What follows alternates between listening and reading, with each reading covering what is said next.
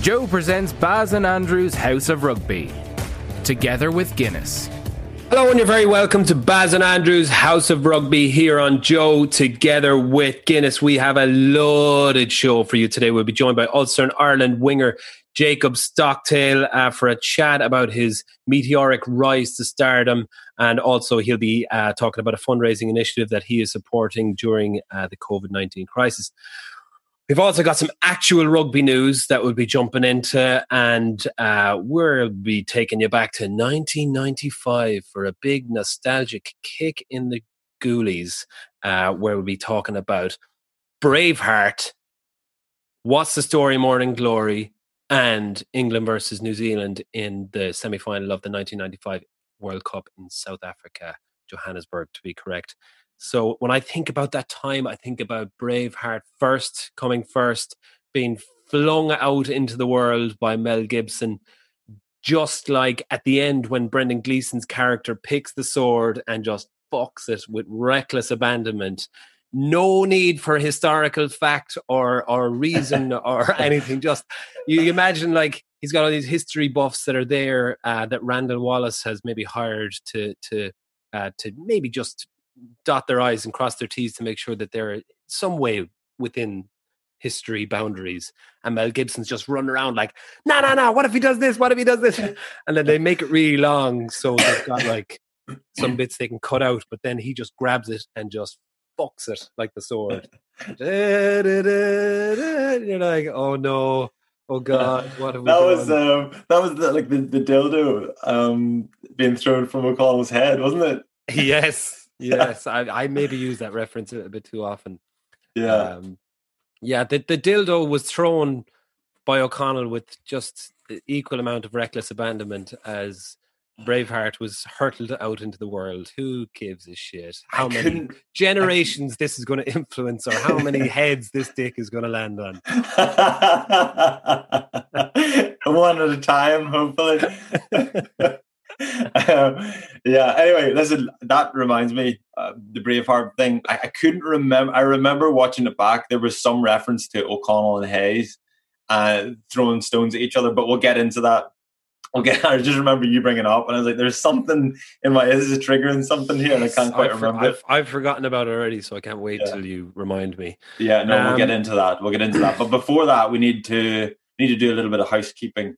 Just a quick reminder that we have a new Baz and Andrew's House of Rugby YouTube channel. Each week, the video version of our show is going to go up. Can be found on the YouTube channel. The channel will feature our show each week, some best bits from each episode, and exclusive videos and cartoons. Our best movie moments went up last week, which I watched that, and I think I hope people understand that we are not taking ourselves as seriously as we appear to. We certainly are not movie critics, but people are falling for it, Barry. People are falling for it. Yes. I think that's season 3. We're proper movie critics. Season 4, I think we'll get into economics, and then we'll see how we go from there. Yeah. So people are falling for it. We've got 500 people subscribed already. I don't know what they see, Barry. I don't know about you. So please do continue to keep falling for it. Have you seen what people watch on YouTube? With people like, I walk into my brother's house and there's the kids just watching other kids playing with toys, or grown men playing with toys. So look, if they can do it, we can talk shite about movies. So yeah, we can compete. Fair enough. There's no ceiling with this stuff, right? Yeah. Okay, well, look, to start to take us back into that feeling of nostalgia. I love nostalgia. I'm a devil for nostalgia, but only when it's really beneficial. Yes, nostalgic RFU token piece of free plastic that they gave us back in the day when they had no money. So I had the most nostalgic, dripping week ever. My parents' house is within 5 kilometers of a walk from here, so every day during the beautiful sunshine, I'd walk to my parents' place and have barbecue at the back, and then I went for a swim in the Shannon every day, which I haven't done since I was a kid. And we just chatted and walked around my we live in my parents, when I grew up, on a beautiful kind of spit of land that is either side of it. It has the Shannon running kind of like it's like a sand spit, but it's not sand. It's called a mill road. So there's a mill at the end of it, and there's just a walkway that goes around, which is quite overgrown. You'd never see anyone down there. And I was just walking around there going, my goodness, I remember this so well. And I was just thinking, like, why don't we do this more often? Why don't we take advantage of our local surroundings? And it brings me back to that island life vibe that I was talking about a few weeks ago when we were talking about Jack Johnson's In Between Dreams and how the Irish people, we're bred and built and made for living that kind of laissez-faire lifestyle of just chilling and relaxing and not driving ourselves mental by working 12-hour days for big corporations and then spending the rest of our day driving to wherever we live on this big commute. Why can't we just chill out? And I think the main reason for that when things are normal is that we all have this kind of FOMO or this fear that we like, oh God, we need to be, this guy's doing it, so I need to be doing it. And this, we've driven ourselves a bit mental from it. But now that we're all aware that no one else is doing anything, that we're all kind of like, I can just chill. I don't need to get up and do anything. Yeah. It's the pressure of if there's something going on out there that's better than what I'm doing here, and it's also social media as well, and we'll get into that with Jacob a little bit because I know he's took a Twitter detox. Basically, I think he's more or less took a Pat detox. I think because Pat was abusing him during the World Cup. Pat's good at baitings, yeah. So so he's done that. But more in general, that social media thing about just feeling like there's stuff going on out there and people are having more fun than I think people are still probably doing more. They're being less disciplined with the social distancing than their social media is letting on. But because they can't post it because they're afraid to get abused by people. That abused by Pat. Yeah, you're not looking at people on social media doing loads of different things. So you're just happy enough to sit in the garden and just chill the beans. Yeah. So when I was on these walks, I got this nostalgic trip back to when I was but a 15, 16, 17-year-old and flirting with young love, and then watching normal people coming to a conclusion last night. It all just triggered that part of my life. Do you remember that well when you were, trying to mature? Like, I think the whole show is about maturing. Is it a relationship maturing from coming of age? Yeah, when you're supposed to be an adult at 17, but you're not really an adult at 17, but the world is telling you that, okay, it's legal for you now to have sex. It's and then you're supposed to be physically, mentally, emotionally developed, but clearly you're not. You're the opposite. Your brain isn't probably fully developed till your mid-20s. But we put all these pressures on ourselves that we've to kind of get in relationships. And man, that's an awful time to be alive.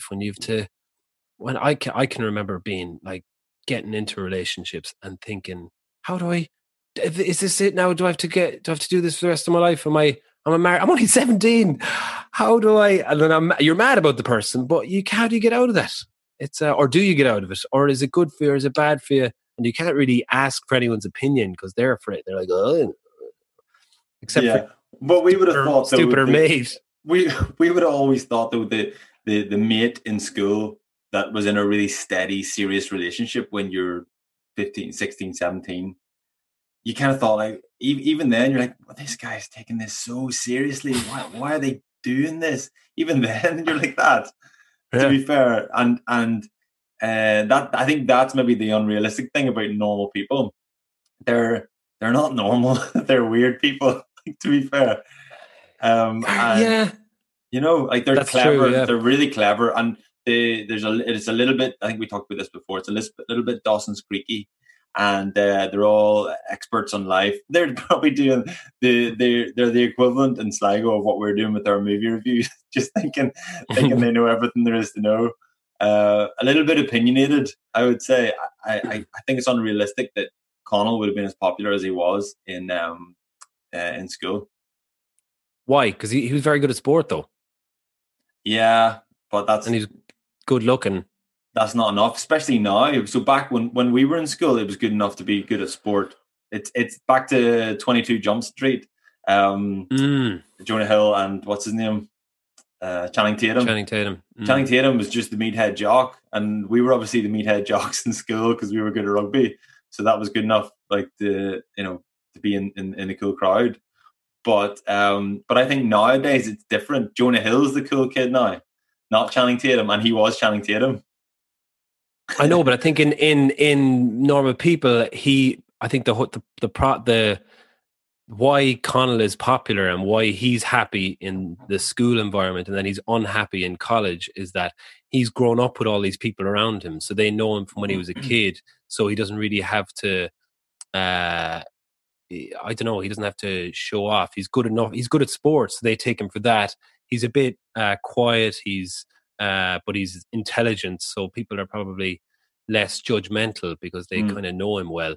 And but then Marianne is very odd. So they judge her from the get-go. They're like, who is this one? So she grows into that. And then when they go to college, he really struggles because his identity is attached to what people think of him in Sligo, whereas she can abandon that and become herself. But I know what you mean about them being abnormal people. I suppose she had to do that a little bit, to make it more interesting. But the thing that I picked up actually, this is a bit of a douchey thing to say.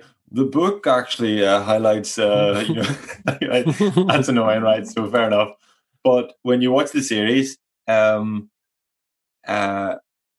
you watch the series, you're inclined to think that Connell, whenever he's quiet, he's confidently quiet and he's happy. He's just content in who he is. But when you read the book, then you get more of an appreciation of a little bit of turmoil that's going on in the background with him, and how he's not actually confidently quiet. He's nervously quiet. He doesn't know how to act, doesn't know what to say.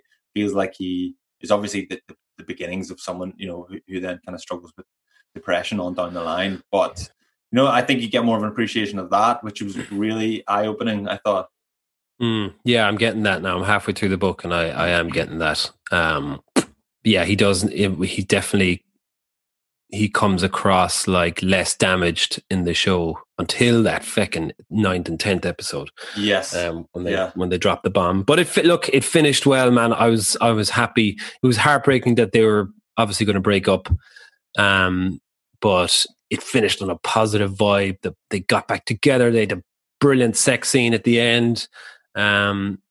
Connell, his chain, right? Obviously, he's going to be an influencer at that, but he's got a serious set of pubes on him. He's a big old bush, isn't he? I wonder, he's matured in the bush area anyway. I wonder, will he become an influencer with that as well? Yeah, well, it's hard to be an influencer in that area, isn't it? I don't know, like lads be looking at that going like, because he's all over the place now. People are taking photos of him walking around his GA shorts and stuff like that. But lads are going to look at that and they'll be like, geez, I've been trimming my pubes, but I better let them. It's a more subtle version of being an influencer. You can't put a picture up on Insta. You can't say link in bio.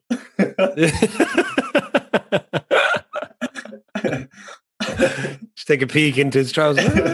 Yeah, not bad. Yeah. Well, look, I was delighted with how it ended, and I've been looking into Sally Rooney a little bit, the author. She's an interesting lady, and I think she might be on board. She's a bit of a Marxist, actually. She's very against capitalism and consumerism, so I think she is also on board for my island lifestyle. That this kind of colony or what do I want to call it? This way of life that I'm going to start. So myself and Sally Rooney. No, I listen. I feel like you were going to invite me, and then I didn't really. I've lost confidence already. No, I'll join you and Sally. No, myself, Jacob, Sally, and Jack Johnson. Well, who's going to look after the kids? Don't send them up north, but don't send them to my house.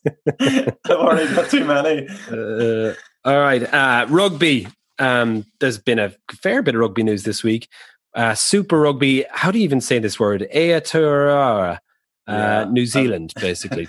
Yeah, I was delighted that that was thrown over to you for that. I hadn't a clue. Never heard of it. So the basically the Super Rugby in New Zealand is starting this weekend, and they have brought in some new rules, which I think are very interesting. Drawn matches will now be settled by a golden point. So after the end of a game, if it's drawn, they'll play 10 minutes where a team whoever scores try, penalty, whatever, drop goal, will win the game. If after 10 minutes it doesn't come to a conclusion, then each team will get 2 points. Correct? Yeah. Yeah, we're 24 years behind football in that, aren't we? Didn't they bring in the golden goals in Euro 96? Yeah, that was just for like... I don't know if that even stayed. Did that stay? Because it's not in the World Cups anymore. No. Yeah. But this is just regular league games, which is very interesting. Obviously, New Zealand rugby is a step ahead of everyone when it comes to excitement and energy, and you couldn't look for a more entertaining game of rugby, but yet they're still trying to push the boat out, and because it's obviously something to do with the fans not being engaged, and no one being happy with a draw. They want winners. They also have brought in probably the more controversial one, a player that gets red card, it can be replaced by a fresh player after 20 minutes. Yeah. Which obviously the reasoning was that a red card was going to influence a game or had been influencing a game too much. So let's just keep it as, a 20-minute penalty. Obviously the player will get the same repercussions from World Rugby if it was a fairly dangerous tackle or anything like that. I think that player should be replaced by a spectator. I think they should shake it up even further. Like a big claw comes out from the crowd and just goes down like and picks one up. Picked by the opposition. Yeah. So they get to say, that fella, he's playing. Just the claw, like as if you were in a computer arcades place and the claw just drops in. And I'm like, shit. Some big old lad, overweight old lad just dropped in, still with his beer in his hand. only like the claw machine. He never quite makes it to the pitch. He always just gets dropped just in the terrace before he gets to the advertising board. I nearly had him. Yeah, look, I think that one's going to be interesting. I don't know how it'll go down. To be honest, I like it.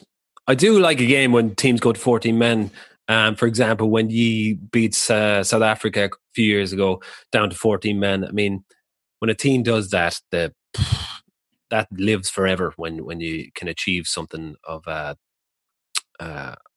as like that. But it does, I suppose, in the long run make it less impactful to have a one player ruin the game for everyone involved, everyone watching, etc. Because I suppose 14 men winning a game happens very seldom.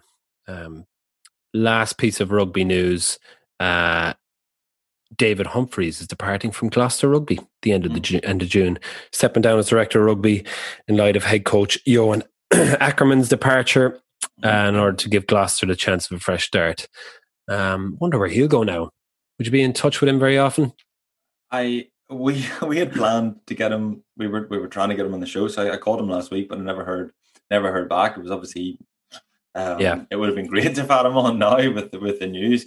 He's very well thought of anywhere he's been. I'd be surprised if he didn't have a plan, I suppose. So yeah, I don't know. That was news to me. But great fella and adds a lot. I don't know if maybe he's kind of joined to Ackerman or they kind of come as a pair. I don't know. But bit of a loss for Gloucester, I would have thought. Yeah, I've watched a good bit of his old footage over the last few weeks just because he's on TV, or those old games are on TV. And I loved that time of Irish rugby. There was so much excitement. Obviously, Raj coming through, still pretty young, I think, when Humps was in his prime. So it was really the Humps show. Like I watched them play Ireland play New Zealand, I'm going to say 1997 or something like that. And they're winning for 60 minutes of the game. And he is just controlling everything, kicking at goal really well, kicking to touch really well, and just has a brilliant little show go break. Yeah, that he just pulls out every once in a while. Good distributor. You kind of forget how good he was, because Raj took over in such a dominating style when he did. we wouldn't, anybody up here wouldn't forget how good he is. To be fair, he'd be a real hero up here. To be fair, he was. I loved David Humphreys growing up, and a friend of mine. Then I played for Irish schools in upper sixth, and a friend of mine. My dad got a picture of David Humphreys at the rugby club one night in a raffle or something, and then a friend of mine sent it off to David Humphreys, and he signed it and gave it back to me. And congratulations on your selection for Irish schools. Look forward to seeing how your rugby career progresses. And this went up on my wall, and and then fast forward 2 years, 3 years, and then I was playing week in, week out with him, and it was class experience. I remember getting a rugby ball. Munster played Harlequins in a cup match, and the ball went into the stand, and like the lovely little Limerick lad I was, I shoved it up my jumper and stole it, basically. But it was the one that had the big H on it. It was that real lovely old school Gilbert. And after the game, Woody was coming out of the dressing room, and I waited around. It must have been 14, 15, and got Woody to sign it. I even remember him looking at it, kind of going like, "You've definitely stolen this ball." And I was like, "Yeah, what are you going to do?" So he signed it, and I took it on the holidays with me that summer, and I called it the ball Woody. Such a bit of a loser, but I was over in Portugal. I'd be down by the pool and tossing the ball around, and if the ball went near the water, I'd be like, "Woody," because his name would, the autograph would come off it. So I was like, "Well, sir." I get so ratty if there's all these other kids around the pool wanting to play with it. I was like, "Don't let the ball go near the water. You can't rub off that." But then Martin Curry and Austin Healy arrived to the pool one day. It must have been after the Lions in '97, because they were fucking stratospheric in terms of stardom. And I was like, "Oh my God," they arrived, big massive rip lads.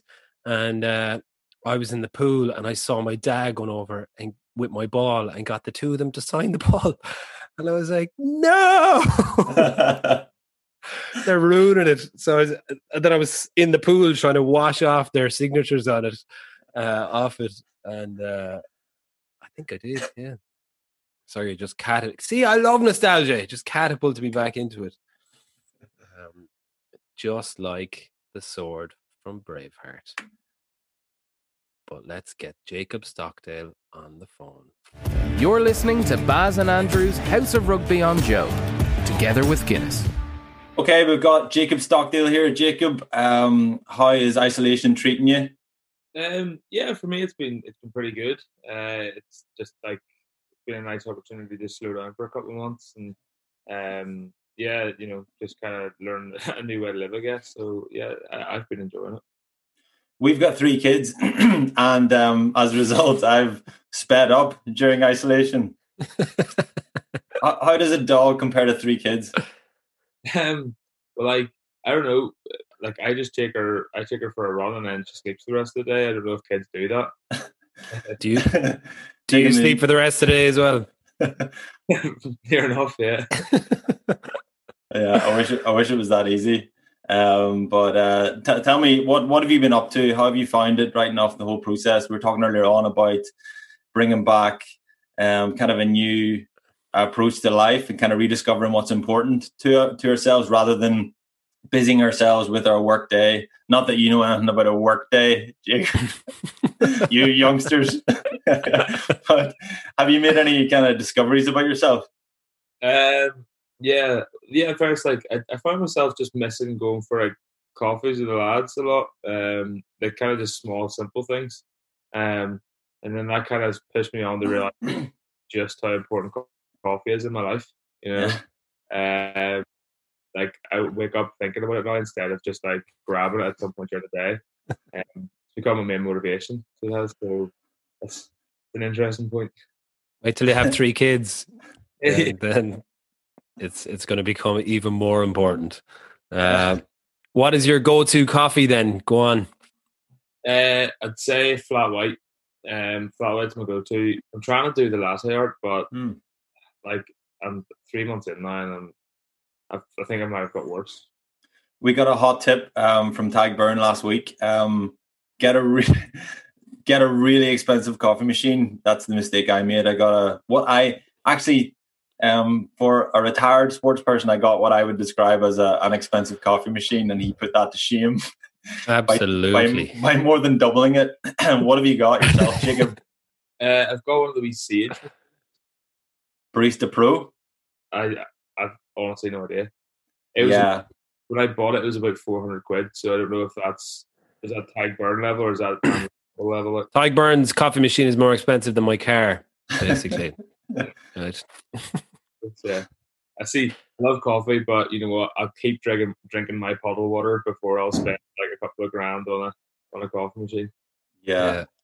I know. I love coffee, but I only love it as much as me being tight allows me to kind of push the boat out on it a little bit. But apparently, anyway, the hot tip from Tag Burn was the Sage machines are very difficult to get the milk frothy enough to make good latte art.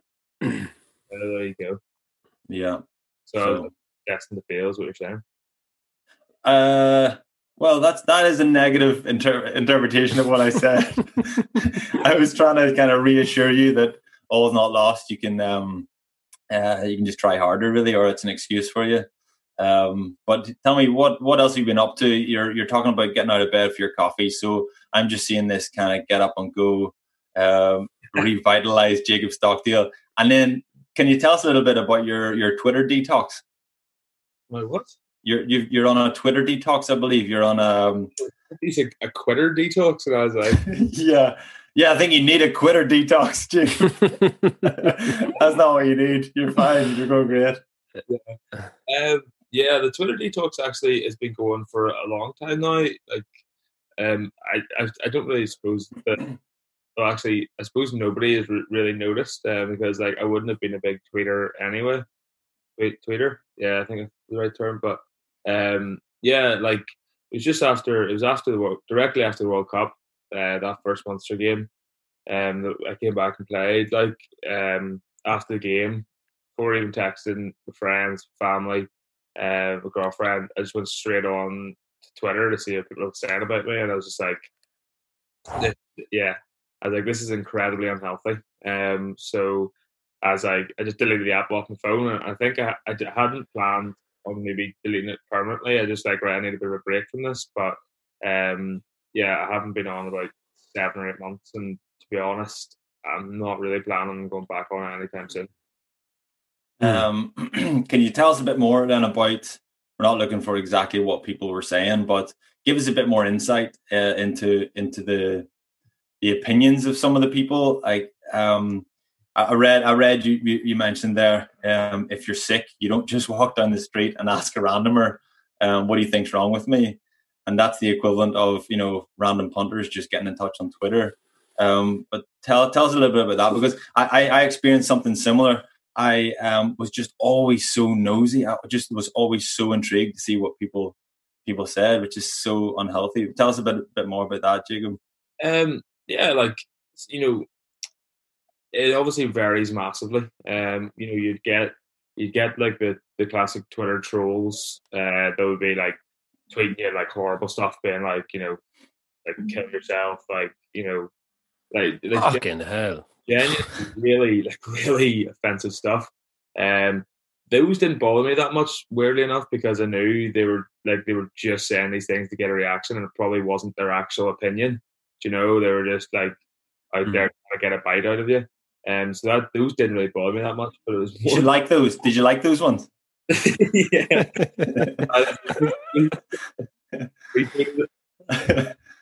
But no, like it was more the ones that would like people would be like their genuine opinion was I was like a crap rugby player. Those were the ones that would actually really get to me, which is weirdly enough. But yeah, they just ranged from people saying that I didn't have a good game to I shouldn't be playing for Ulster, shouldn't be playing for Ireland, to I don't want, like, I'm tired of seeing Jacob Stockdale doing this or doing that, and like like 9 times out of 10, you'd read them and you'd go, I don't think, they don't know as much as I do, and their opinion isn't actually right. But at the same time, when you're reading these tweets over and over and over and over and over again, you start to create a narrative in your head that they're actually right. So yeah, just decided that it wasn't a healthy thing to be doing, or a healthy place to be, and decided just to get rid of it. Do you ever find yourself looking at their profiles and just kind of just intrigued to see, okay, who is this person? Let's find out a little bit about them. How bad are their lives, maybe, or how like sometimes it like doesn't hurt as much if you go on and they're like, all right, Larry, he's only got 2 followers. He doesn't even have a picture. Do you know what I mean? You're like, yeah. It's just, like, it is, but it's fascinating that the human nature, like that will, you've obviously, on the flip side, you would receive massive praise on a regular day when you go out and do your job for Ulster and Ireland. It's normally like, my God, what Ireland's answer to Jonah Lomu for parts of your career. We're like, what have we've got struck gold with this guy? And I'm sure that would outweigh the negative comments by 100 to 1. But human nature is we take in the negative ones so much more to heart than we would the positive ones. And I heard Russell Brand and what's his name, Conan O'Brien, talking about this the other day, and they're talking about it almost like it's currency. And it's like when the Deutschmark became just lost all its value.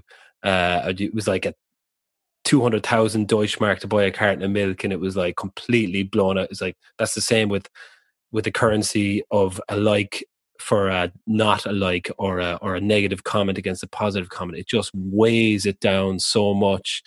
And I think fair play to you, man, for acknowledging that it's a narrative thing that you kind of end up telling yourself. But like, do you kind of do you still take that on board? Is that like, is there a what you call it, a mental health Jesus, what are they called? Is there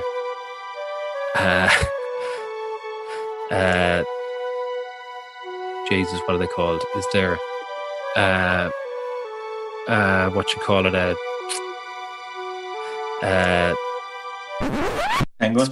sports psychologist in Ulster Rugby that has helped you with that, or is that something you just adapted yourself? No, there actually wasn't really a sports psychologist in Ulster that I worked with. I did a wee bit with Enda Kenny, or not, sorry, Enda McNulty. Kenny. He's the physio, isn't he? He's the former Taoiseach of Ireland. Yeah, Leo Varadkar called me up. Sorry, Enda McNulty, who's the sports psychologist in Ireland. Did a few sessions with him, but no, it was very, very much something I just figured out on my own. It was just something that I decided that I needed to do, or that I needed to do for my own just well-being. And yeah, I'd say there was there's definitely a few trial and errors in the sense, because I went through a period where I'd read all those comments and I'd get angry about them, and they'd kind of motivate me to play better. But then when you read all those comments and you don't have a great game, and then there's more comments, it really backfires on you. So yeah, I decided to just the best way is to ignore it. It surprises me that there's not more structure put in place for rugby players, to protect you from that. Like, it was never there. It was never that prevalent when I played. Twitter was only really just starting, but you had to deal with journalists more than anything, or the hurler in the ditch. But you never really went and bought the papers. It's a lot easier to just look up your phone and see this stuff. Some surprise. I mean, if you were to give advice to any young lad coming up now, would it be to just avoid it completely, or is there a way of kind of managing yourself through it? Yeah, whenever I was coming up through, everybody said they just don't read anything about yourself. I don't think Tremby ever told me that, but that's probably because he didn't want me to do too well. I was like, read more. Jacob. And then I'd be tweeting him directly. You can fake accounts. No, like there would have been boys like I remember Roy Best telling me like just don't read anything about yourself whenever whenever it was actually I was just after the first like the 2018 Six Nations, and like I was at that point I was kind of like Bestie, like I'm going to read stuff about myself because it's all great at the moment, and I suppose it's going to be whenever it starts to not be great every single time you step on the pitch is when you start to that's when it starts to affect you. So yeah, my advice would be the same as it was for me. Was just don't read anything, and do that from the start so that you don't have to figure this out when you're 3 or 4 years into your career. It was timely of Rory to give you that advice.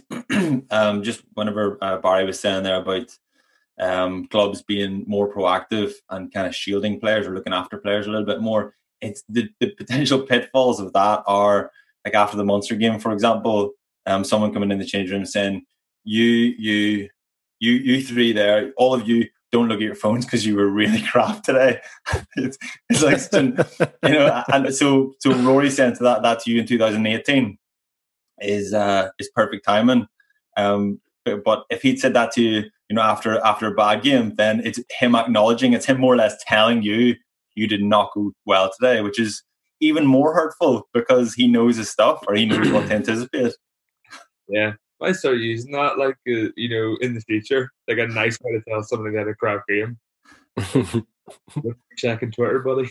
And your phone we used to. I remember Bordeaux. Do you remember Bordeaux away? I think you were on the bench, were you? I was on the bench. Yeah, I didn't get on. And remember, Beagles getting a hard time on Twitter afterwards, and because we lost, we all decided to cheer ourselves up. Beagles, Paul Marshall. We decided to cheer ourselves up by searching his name on Twitter, which is not nice. Evil. It's obviously evil. It wasn't me. What it is. It was Tommy. It was Tommy's idea. Or Tommy. You're a bully, Trimmy. What about extending it further? Like Instagram obviously isn't the type of platform to be getting criticism. But I know you talked about how much more effective you've been with your time, or less time just sitting on the sofa, just getting lost in a rabbit hole of kind of Twitter. But what about extending that further to Instagram or other social media?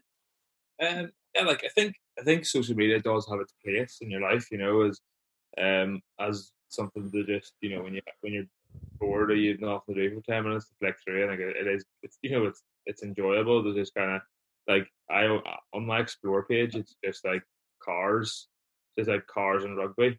So I'm just like flicking through watching videos of like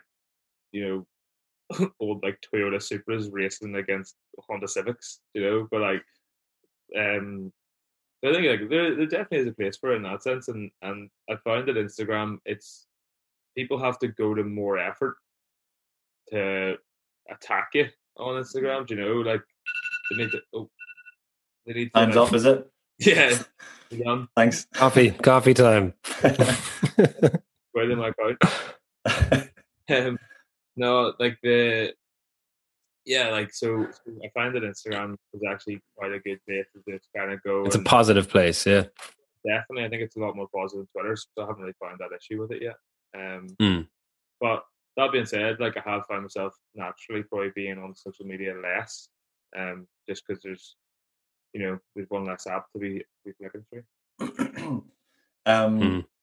Yeah, you mentioned cars there. I know you've made a recent purchase and you've been doing a bit of work on a Mustang. Is that right? Yeah. I got a 1966 Mustang.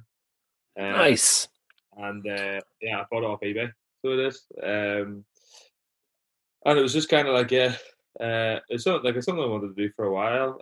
Like I love cars, and I wanted to get like an older car to just be able to tinker at and do a bit of work on. So like Trimby, you've a Mini, don't you? I have a Mini, yeah, and I bought it maybe 12, 13 years ago. and I might have driven it a handful of times. I went to a mechanics course as well with Hendy, but I didn't really, like, it was more like changing tires and stuff, so it wasn't really massively useful. I noticed one article you did where you were talking about the Mustang, and you mentioned transmission, and straight away I was like, this guy knows his stuff. Yeah. But yeah, I actually did a mechanic course online as well, but it was similar, like kind of changing tires, and the car should be jacked 10 to 15 centimeters above the ground and stuff like that. So, but I enjoyed it, so I might look into doing something maybe a wee bit more advanced in the future. But yeah, it's been good. Like, lockdown's been a good opportunity for me to get to a bit of work on the Mustang. So like, I replaced the suspension in it, and Jesus. The suspension was a scary job, as it was, because with coil springs you have to obviously compress them to get them out, and like these springs are used to hold up like a 2-ton car. So whenever you use a special machine to compress, like it's like 4 hooks, if that makes sense, like facing the opposite way from each other, and then you like just tighten it down, and the hooks pull the spring together. But they do have a bit of a reputation for slipping and people losing hands or lives. So it was Jesus.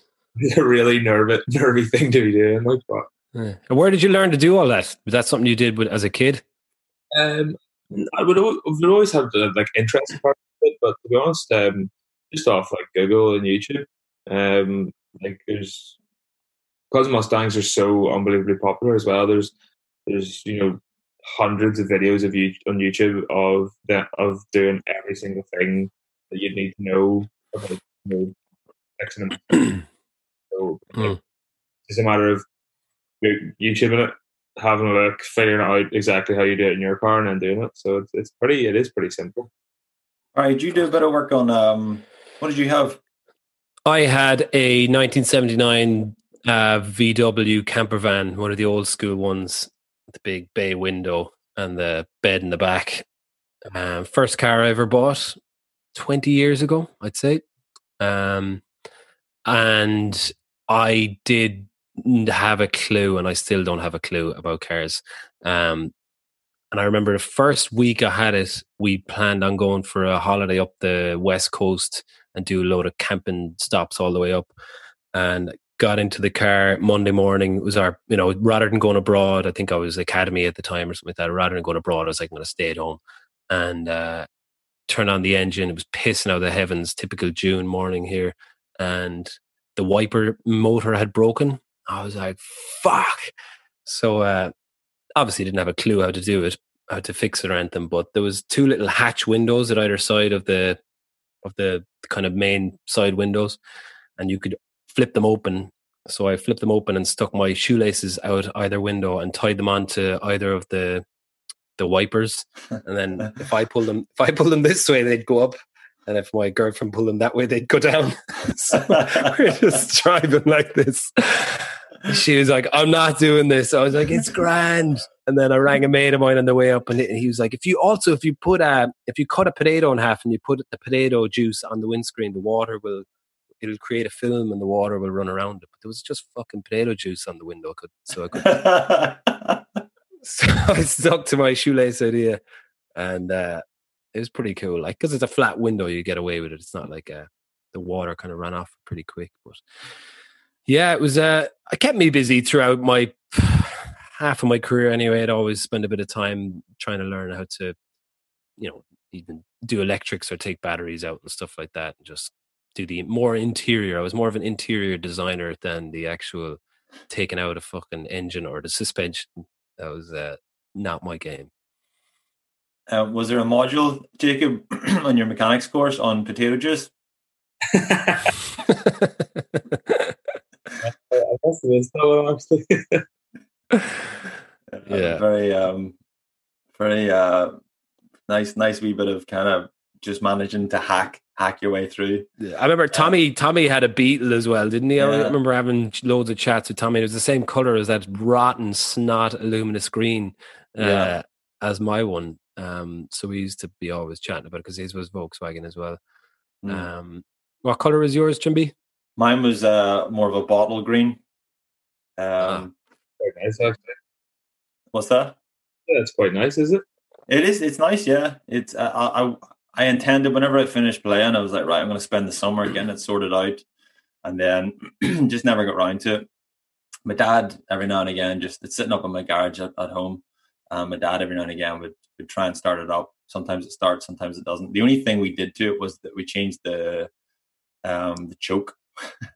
And I don't even know what. Remember chokes. I don't know. You remember chokes? You'd be too young for chokes, young Jacob. You wouldn't know what choke. This fella.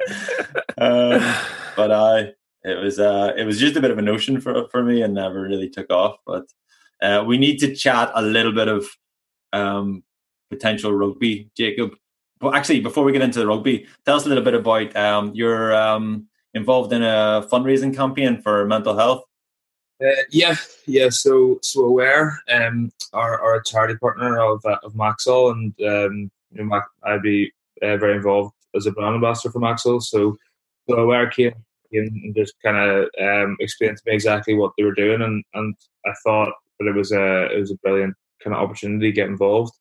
So they're running what they're calling the Phone a Friend campaign, which is pretty much, what it says in the tin. Obviously during lockdown, there's a lot of people who are isolating by themselves, and it can be a real tough time for a lot of people, especially people who have been living with underlying mental health conditions and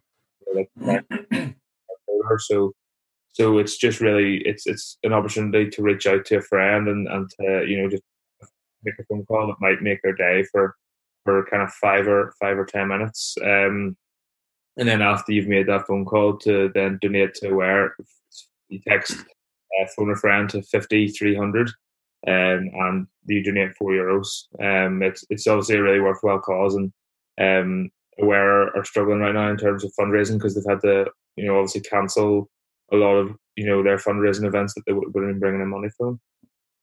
It would make my day if you called me, Jacob, if I'm with the 3 kids, and I would just pretend it was a work call. Anna, take this. Yeah. Jacob Stockdale. Yeah, and I was like, answer that. It's Barry. You talk to him way too much. Don't answer that. Yeah. No, good. I might change your name in my phone, Barry, to Jacob, and then Anna will approve me answering the call. No, we're not taking the piss. It's obviously great stuff and very good of you to get involved. And obviously kind of keeping yourself active and keeping yourself up to just doing some good out in the community. So fair play to you. So yeah, rugby wise, let's get into it. We'll get in trouble. Pat, our producer, he would have been one of the ones that would have been tweeting you in the change room in Munster, by the way. Mm-hmm. And now the thing is, he has your number, so you can delete Twitter and he'll just text it to you. So tell us a little bit, Jacob, about some of the young lads coming through Ulster. Obviously, being an Ulster supporter myself, it's been great to see what Dan McFarlane's done. He's brought a lot of young guys through, and he's got rid of a lot of dead wood, like myself. And one of those guys is Stuart Moore. There's a lot of talk about him. I don't think you didn't play under 20s with him, but I'm sure you know him as a young guy coming through. Tell us a little bit about him. Yeah. He's a serious talent. Like he's one of those players that just everything seems to come naturally to him, like really good passer, kicker, like good feet. He's a very, very talented all-rounder. And I think he's actually, like from what I can gather, he's been working pretty hard over this lockdown period. Like he ran a 4:25 Bronco there, which is quick for a centre especially. So how does that compare then to where would that be in the pecking order? I think he was second. Really? Shanners, really? Yeah. I think Shanners beat him, but so he's right up there in terms of like his fitness, which would probably have been one of his weaker areas. Like kind of earlier on in his career. So he's really shaping himself up to be a very talented player, and there's no doubt that he'll get plenty of caps for Ulster. It might have been his first touch for his first game away at the RDS, and he produced the most ridiculous offload. Do you know the one I'm talking about? Yeah, I do. He supposedly, no, I wasn't there, but apparently before he was going on, Graham Paley, the message that Paley sent down was just like, keep it in the hands, like, see it, no offloads like that. His first touch of that out of his horse, like, so yeah, he's seriously talented, be man. Yeah, and then speaking of talent, obviously Albie Mathewson, Ian Madigan. What's the story on those boys? Do you know much about them? Have you obviously never played with Madigan, but what's your thoughts on them coming in? Yeah, they've come in. Obviously, they're like, I suppose they're part of the team now. Although realistically, it doesn't feel like it that much just because we're not together. But been involved in a few like Zoom calls and like meetings for talking about like backfield defense and talking about really just trying to talk about rugby to keep the mind occupied a bit. But they've come with some really good points and they've added a lot and contributed to the conversations they've been involved in so far. So I know there's only so much that they can really add to Ulster right now, but it bodes well for whenever they come back in, like full-time training, that they'll definitely bring a level of experience to the team, which is exciting. And then looking forward, then obviously it looks like Interpros in August. Interpros, like it to me, all being the one stadium, it reminds me of like a mini rugby tournament. You Ulster guys go and change over in that. There'll be a wee tent, and everybody gets their wee assigned spot. But so looking forward. That's the next good. Rugby. That's the next rugby we've got to look forward to. We'll all stay in each other's houses. Everyone will stay in like Leinster players' houses. Yeah. Have you let hope I don't get the weird family. Oh God. I remember going to I think I went to Coleraine as an underage player, and I thought it might have been your house because we went to some play. Everyone else went to like the Jetland Centre and going ice skating and shit. Jet Centre, yeah. Jet Centre, and I had to go to some Fiddler on the Roof play. I was like 10 years of age. Like, what is going on here? Might not have been your house, but I assume that's what you'd have been up to. We'll track that person down.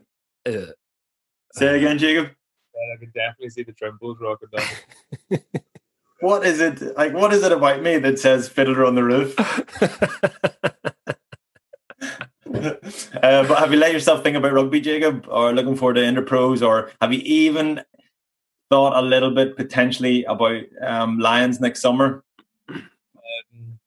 Yes to all those questions. Yeah, like to be honest, like I've been like I'm obsessed with rugby. Do you know what I mean? Like if I wasn't playing it, like I'd be a fan. So like I've watched every game. I'd say pretty much every game that I've played in the last 4 years. So far over lockdown, like, so it's been, yeah, it's just something I enjoy doing.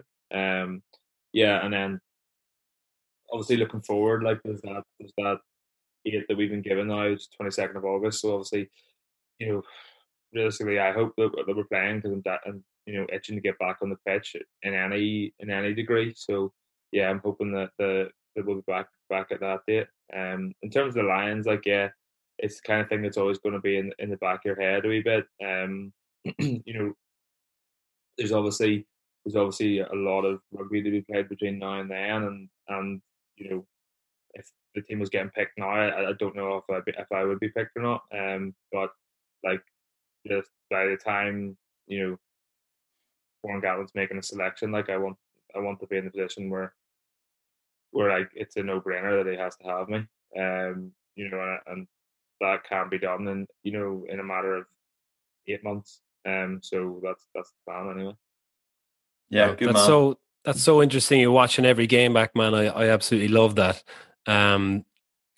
So you've got a lot to choose from, but what would be your highlight, or give us your top 3 highlights so far watching back over the lockdown?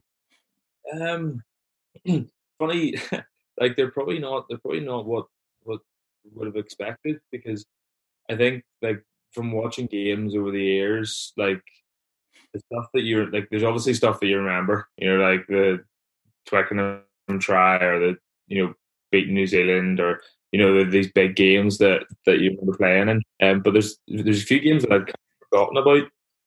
Which looking back, I was like, that was a class game. There was one. There was a game we played at the end of the season for Ulster against Glasgow. I was on the bench. Trimmy, you might have started that game. I'm not sure. Remember? I was on the bench, and then Louis Ludick got injured about like 15 minutes in, and I came on to 13, playing outside Luke Marshall, and scored 2 tries that day. And I remember the game was it was a phenomenal game, and I'd kind of completely forgotten about it. So it was nice getting reminded about the games that don't stick in the memory as much as others do. Yeah, I know. There's been a lot of classic matches on, so I've been allowed to do that as well. And I agree, it is those little moments that you kind of forget about. It's funny what you do, what does stand out. But yeah, look, I think can't wait to see you back playing, man, when this all kicks off. And I think we've taken up loads of your time, Trimby, unless you've got anything to add. No, good stuff. Great to hear you're kind of taking a trip down memory lane and enjoying the nostalgia that myself and Barry are doing as well. We've got to go back and review the All Blacks game where we beat them in Chicago 2016, and obviously you beat the All Blacks, and maybe Barry, you go back and review the time that you nearly beat them that time. Remember? No, not Shannon. But Jacob, listen, great to have you on the show. Thanks a lot for coming on. Cheers, guys. Thanks for having me. COVID-19 or coronavirus is here. By taking a few simple steps, we can slow the virus down and help protect everyone. Wash your hands more often, for at least 20 seconds with soap and water. If you cough or sneeze, use a tissue or cover your mouth with your elbow, then bin the tissue and wash your hands. Avoid touching your eyes, nose and mouth, and keep surfaces clean. Distance yourself at least 2 meters, 6 feet away from other people, especially those who might be unwell. Stop shaking hands or hugging when saying hello or greeting other people. For updated factual information and advice, go to hse.ie or call 1850 24 1850. Protection from coronavirus. It's in our hands. Okay, welcome back to part 3. Over the weekend, we gave you all your classic homework to do, which means each week we'll be discussing a classic movie, album, and rugby match. And we're taking you back to June 1995 this week, where we're going to start with probably the thing that reminds me most of that time of my life was the 1995 World Cup. It took over my life for that month of May and June. And probably the most outstanding result, and still one of the most outstanding results in any World Cup semi-final, was New Zealand beating the absolute bollocks out of England in Johannesburg in the semi-final, where Jonah Lomu really, I think, rose to proper stardom. Mm-hmm. Correct? Oh, Jonah Lomu, it seems the most obvious thing in the world for us to talk about Jonah Lomu, but it was just crazy how much head and shoulders, how far ahead of everyone he was. It's mad, isn't it? 4 tries, and literally, I don't know if anyone actually tackled him. I don't think they did in the whole entire game. Yeah, just looked easy, very easy. He probably only touched the ball 6 or 7 times. Put one nice left foot spiral in as well. But yeah, they could have given him the ball all the time, like you would when you were an underage and you had one giant player. But they seemed to do it sparingly, like they were playing with their food, kind of like your cat would be playing with the mouse outside. Yeah. Although then when you look at standout performances in going through the team, the Brook brothers pretty class. Bash up, Walter drop Little, goal. The drop goal from Brook. Sins and Brook, man. They don't make number 8s anymore like that. He didn't kick it. He didn't kick it like he's been practicing drop goals. It didn't look like a natural kind of swipe, but it took off. It just soared. It was halfway, wasn't it? Halfway on 15, maybe. It was 40 meters. So it was on the 10 meter line and on the 15, which is at least 40 meters and probably more. But yeah, he would have gotten that from his own half if it was directly in front. But he then had at one point in the second half, he caught the ball. I think it spilled out the back of a scrum, and he put in a right foot spiral that actually went directly into touch. And then 30 seconds later, he gets the ball and puts in a left foot spiral, which actually rolled into touch. And he had another brilliant 25-yard pass for one of Lomu's tries. But look, it was. I love my favorite to be honest, was the start where the kickoff. Mertens is taking the kickoff, and he looks like he's shaping up to kick it to the forwards, and then he just turns and kicks it for Lomu, and you can just imagine 73 kg or Underwood and Will Carling dropping down on top of him, and you can literally see them just go shitting themselves. They run into each other and they both just fall over, and Lomu just kind of tramples on both of them and picks him up, and he scores within 90 seconds of the kickoff. Put it anywhere near him. Who was it?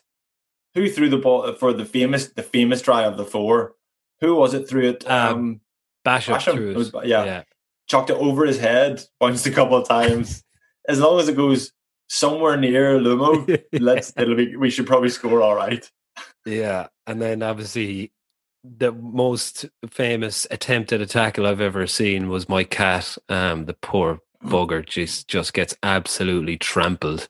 And I love the commentator who I can't remember who he was, but his reaction is so genuinely astounding. He's like, oh!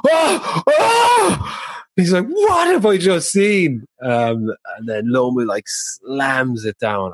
Man, I remember that so clearly watching it. I remember what seat I was sitting in my house and just being like, oh my goodness, here he is. This is rugby where it should be and how it should be played. He's 120 kgs. What? No. Yeah. Was he? Yeah. His legs are tree trunks. And he's up against 73 kg winger. So when he catches Tony Underwood a few times, or Rory Underwood, one of them, and he just swings. Shirt swings. It was Rory, wasn't it? On the right. Yeah. And, he tries to just stick him and go. And he looks so confident, and it's such fake confidence. There's no way he's actually confident there. Lomo just goes. He could have thrown him into the crowd. He could have landed 3 or 4 rows back, like a hammer throw. You're right. He was fairly kind. He just kind of threw him up against the boards, and he kind of looks over his shoulder as he's running off, and just kind of smirks at him. But you think because Underwood has a couple of yards head start in him as well, and he's obviously lightning fast. You're imagining when you're watching it, going, "Oh wow, does he actually burn him?" No, he absolutely does not burn him. So yeah, watching that back was phenomenal. And there's a couple of brilliant moments, man. What's the English coach's name? Can you remember? Jack Rowell. Do you remember him? No. He looked like John Major, kind of like a politician, very much like a politician. It was bizarre watching him up in the stand. But after 20 minutes, watch this back. After 20 minutes, the camera flips to him, and New Zealand have scored their 3rd try and drop goal. So they're about 27-0 up, and I think it's the most England have ever been beaten by in a test match is by 27 points. And all of a sudden, they're 27 points down after 20 minutes. And the camera flicks to him, right? And he's in the stand, and he's sitting at the edge of a row of seats. And the commentator's like, Jack Rowell, looking well. And then Jack, as the camera's on him, this lady walks past him on the steps, walks down, and Jack Rowell sticks the head out and kind of checks her arse out as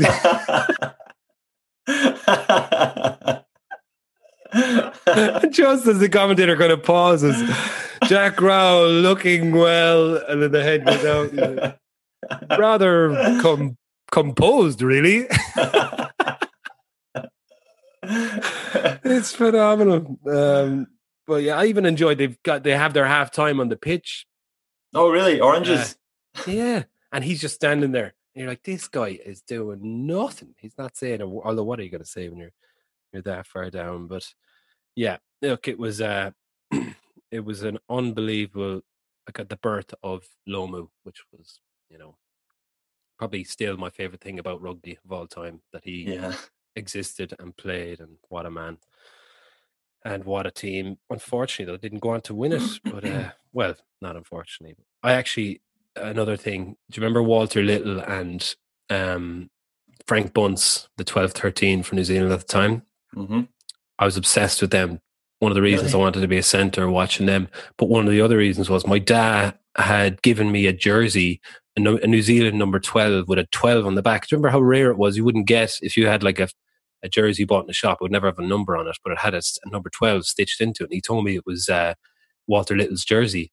And I was like, when I was a kid, I was like, unbelievable. So I remember telling everyone this, obviously down to my knees, and I wore it occasionally, but I kept it quite safe.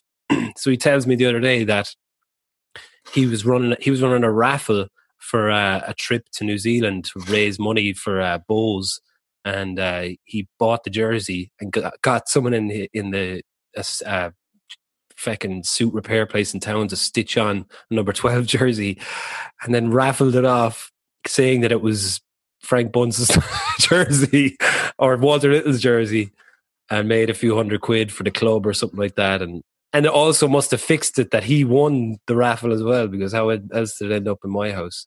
So I've been going around for fucking 30 years telling everyone that was Walter Little's jersey. But oh, Dad, just hustling people. Hustling people. That's the second week in a row you've told hustling stories about your dad. And he's come clean. He came clean last week. Another bit of him coming clean. So he obviously then reveals that to you in later life.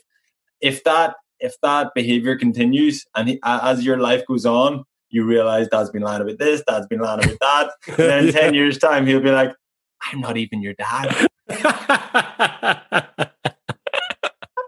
When he runs off with Neil Briggs and they start their counterfeit clothing company. And I'm like, Dad, take me with you. And he's like, I'm not even your dad. Yeah. Very good. Yeah. Good stuff. Chancer. All right. Well, look, that's our game. It's on YouTube. Go watch it. Very, very, very enjoyable. Moving on swiftly. Braveheart. What are your memories? Braveheart, 1995, directed by and starring Mel Gibson, winner of 5 Oscars. One for best makeup, which, that's just the blue paint. It's the blue paint, yeah. I assume it's the blue paint. We'll do a strip in his face. That's one Oscar. Fair. Who's going to count for the other 4 Oscars? Either that, or maybe when young William, they do a really good job of making him look really dirty and kind of unkempt. And I can identify with that at the minute, because during isolation, don't know about you, but I rarely shower. I feel like I've got a whiff of young William about me. Jack came into me the other morning, and I was like, come here, give me a cuddle. And then he was there for 5 seconds, and he goes, Daddy, you stink.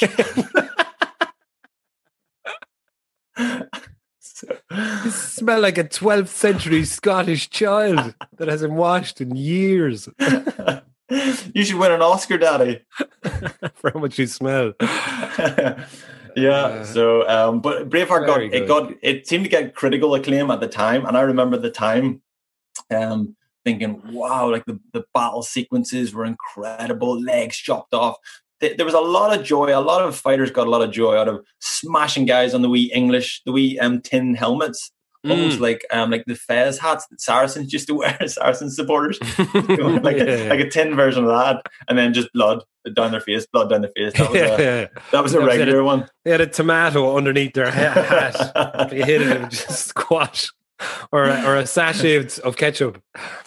Yeah, so that was the makeup. Apparently, I read up, and apparently they actually removed a lot of the violence from it. It was too violent. Mel Gibson went back and edited. Jesus, there's one where a guy gets a sword up the nose. Remember that? Yes. Yeah. And he goes, that's my nose. That's mine. No. Easy, I get much more violent. And the Irish guy stabs a guy up through the dick. Just goes whoop, and you see it coming out the other side up his skirt. Oh, yes, that's right. Yeah. Anyway, the other thing is, so apparently though, it got critical acclaim for all those reasons, but it was That's because there was no Google back in 1995. Historically, apparently, it was absolute chaos. Chaos. Yeah. And then you pointed out to me, I was watching it, I rewatched it last night. I was maybe an hour and a half into it, and you texted me and said it's actually a comedy, and I went, "No, it all makes sense." That's it. I mean, I was thinking about it. If you watch Friends, right, and you take out the laughing of Friends, Friends becomes less funny. Because the laughing is just like a cue. Ha ha ha! That was a funny part.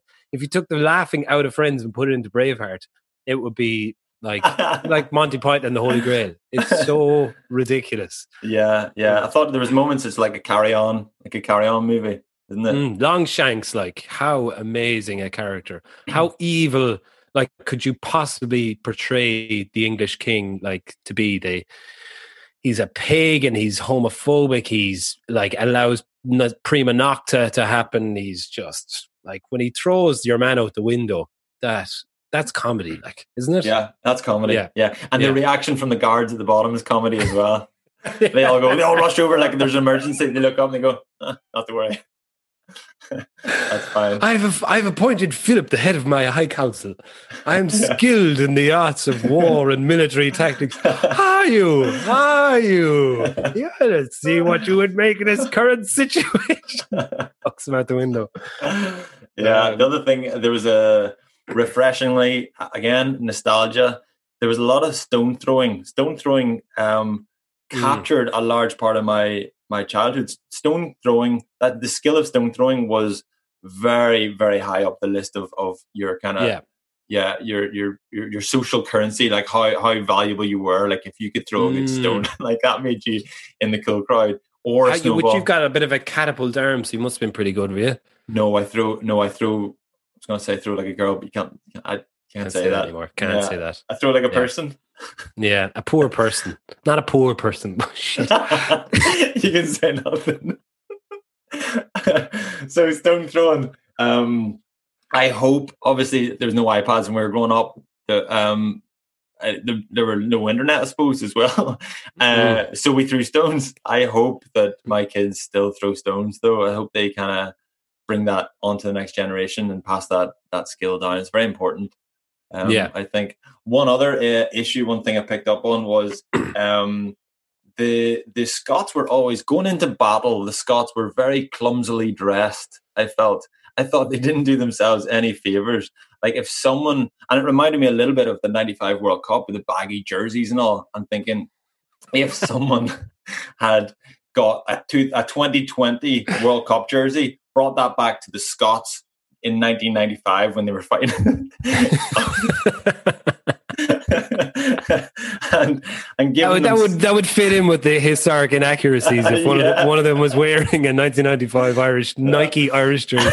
Yeah. So I just felt like they could have done themselves a few more favors there. I think Wallace should have, his speech was very rousing, but it wasn't very practical. He should have said, they might take our lives, but they'll never take our freedom. Oh, by the way, no kilts, fellas. No tartan. Don't have any shit hanging off you, lads. We have to run the armor. The armor out of it. No, we have to run full pelt here with swords. Someone's going to hurt themselves.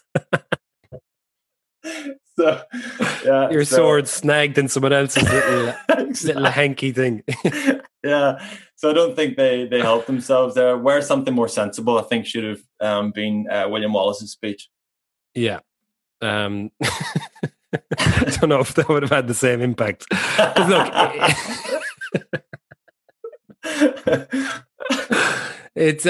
but look, to be fair, if you take it as a bit of fiction, and if it was just a fictional story, which is like, obviously you can come on here and be like a complete like douche and be like, it's so historically inaccurate and all that. I'm sure they're aware of it at the time, but you're like, it was so well put together, cinematically brilliant and all that.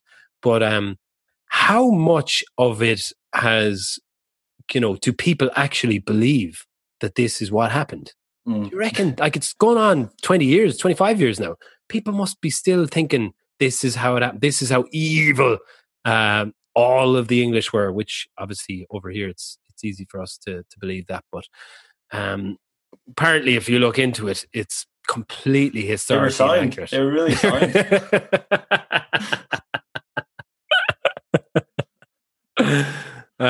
Like even the princess wasn't even born or something like that, or she was maybe an infant when all of this happened. Which, okay. Well, that's quite weird as well, isn't it? It doesn't matter. Doesn't matter. Bruce Willis. Mel Gibson can do whatever he wants. And what was the Paulie and Hazy? I remember you talking about. I can't remember, and I don't think you remember either. So this might be a dead end. But I remember there was some illustration or comparison between Wallace and Hamish having the stone throwing competition, and then it's O'Connell and Hayes was Hamish, and he was like throwing the stone. He was like, "You'll move," and he's like, "I will not." I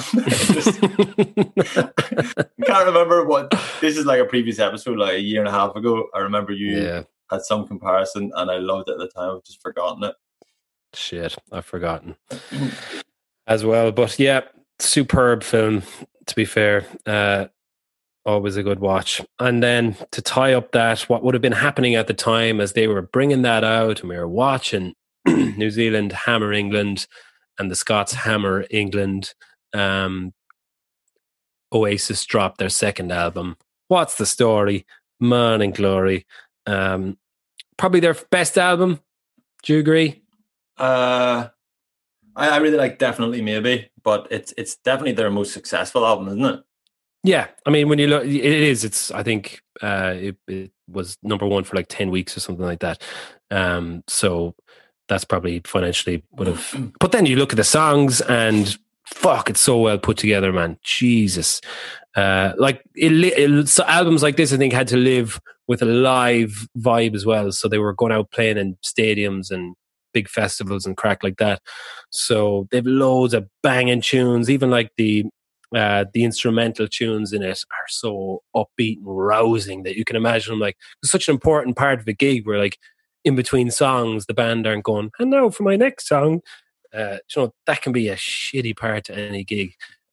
So to have just an instrumental part that bangs on through and lets people keep the energy up, and then you just drop into fucking Wonderwall.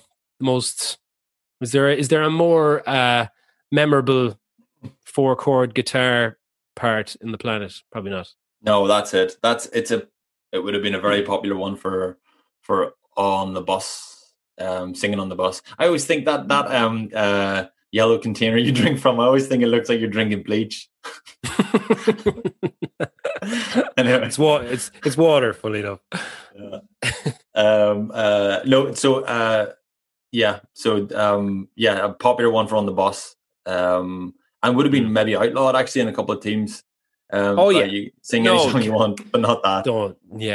I think everyone overdid it. If I was to pick a song on it, some might say is, I don't know, there's something about it.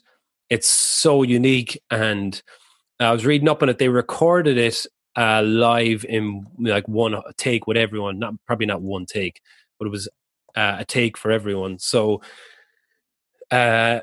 when they listened back to it, when Noel listened back to it and he was drunk, and I think Bonehead maybe, they were which is often what I do when we write and record songs. I listen back to them drunk. It gives you a different perspective. And they were listening back to it and they realized that it gets way faster in the chorus than it did in the verses. So they wanted to re-record it. But Liam's vocals were so good on it that they didn't want the rest of the band outvoted them. And if you listen to it, like, we've grown with it, obviously. We don't know it any different. So it's clearly gets faster in the chorus, which is bizarre. But it's banging. It's almost like it needs it. It just kicks on a little bit, which is obviously a mistake. And they had to like drown it in reverb and stuff. But it's, for me, fucking flawless. Yeah.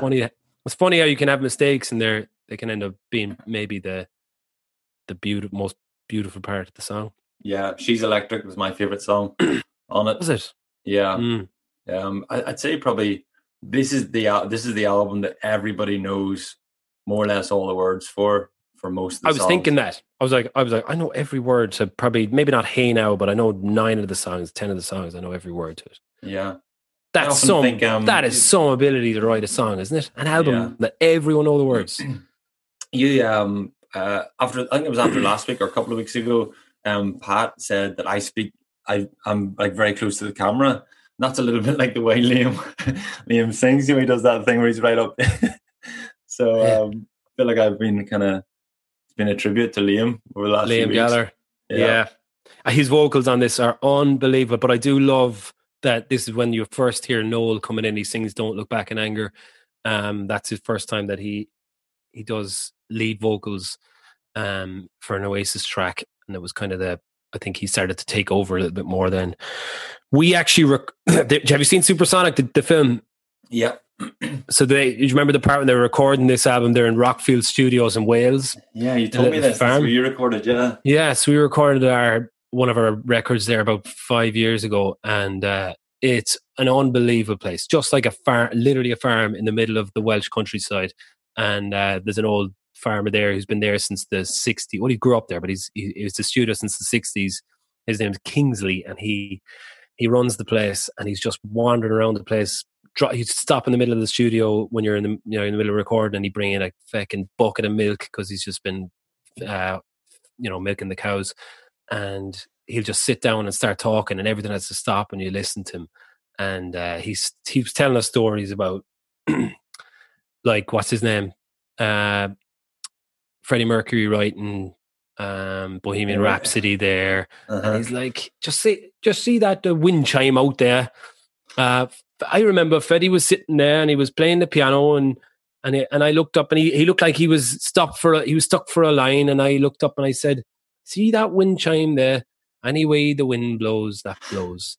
And then that's where he got the line for Any Way the Wind Blows for Bohemian Rhapsody. And he said, just see that wall out there? That's the Wonder Wall. That's where Noel was sitting when he wrote the Wonder Wall. And then sure enough, like a couple of days later, a load of people came in and sat up on the wall. And this is now, man, middle of nowhere. A load of people are sitting up on the wall, taking photos of themselves on the wall.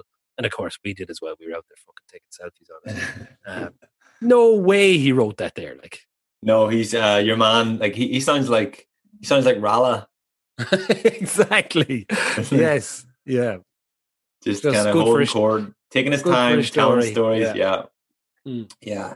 That's important. He had the audacity to come out and say Chris Martin was here and he was writing for Coldplay, writing Parachutes, and they were stuck for us. So I couldn't think of a line, and we were outside and we were having a cigarette, and I looked up and I pointed at the stars and I said, hey Chris, see those stars there, boy? They shine for you. So he got the line for Yellow. It's like, this is bullshit, but I love it. So yeah, it was great. It was cool when going back to a studio like that, man, and you kind of feel it in the walls, though. That's why when someone comes in and starts telling those stories, and it hasn't been changed a bit. Like, watch Supersonic, the exact same vibe around the place. So yeah, that was 1995, ladies and gentlemen. June. What a time to be alive. Yeah. Do a quick round up. Any penguins? Yeah. Yeah, penguins have been a little bit quiet. But this week, the Penguin of the Week goes to Patrick Corrigan, who shared a ridiculous penguins in Vietnam video from Japan. Saw that. Pat was traumatized. It's like Platoon. There's penguins getting mowed down left, right, and center. It's strange whenever you see like an animal that we all consider to be, especially us, because we're all we have an affinity with penguins now. There's a cuteness and a closeness and just a loveliness about wee fluffy penguins. Molly has a penguin teddy, right? And then you put them in a sinister situation like Vietnam, getting shot by machine guns. Very strange. You're crying watching this anime cartoon. Yeah, but that was brilliant, I must say. Good stuff. One other, who was it? Someone put into the group. They're using this as like a community to. Well, no, to be fair, that's what it is. But I think this one was taking the piss. Someone was looking for a dentist in the group to help them out. Was it a rugby-related injury, or is he just looking for a dentist? He's just looking for a dentist. Oh, that's brilliant. Yeah. So it'd be good if it was kept. You know what? I was going to say rugby themed. No, actually, you know what? Actually, inquiring about dentists is more on our brand, I think. So penguin dentist. If there's a dentist for penguins, get him on. That's. Yeah. There was also a guy, an American rugby player, who's selling himself. Essentially, he sent in his video clips looking to come over here and play some rugby, which I fully support that as well. Yeah, although his footage was taken on an iPhone from the side of the field, which may not help, but still enjoyed it. It's probably naive to think that we can pull any strings, but yeah, we'll do what we can for you. Yeah, exactly. But, so who? Oh, also Matt McKnight seems to have a cartoon on the way with the field and the fox. Yes, I'm looking forward to seeing that. Yeah, and the mouse and the cat. So Penguin of the Week was who? Patrick Corrigan. Well done. Well done, buddy. Alrighty. Cool. Look, that's it. That's more than enough, lads, to keep you going for another week. Thank you all for listening, and thank you for everyone watching over on our new YouTube channel. And a big thanks to everyone for putting the show together, to Pat, to Paul, to Diarmid, and to Anthony. This has been Baz and Andrew's House of Rugby here on Joe, together with Guinness. Party on, Trimby. Party on. You were listening to Baz and Andrew's House of Rugby on Joe, together with Guinness. Drink responsibly. Visit drinkaware.ie for the facts.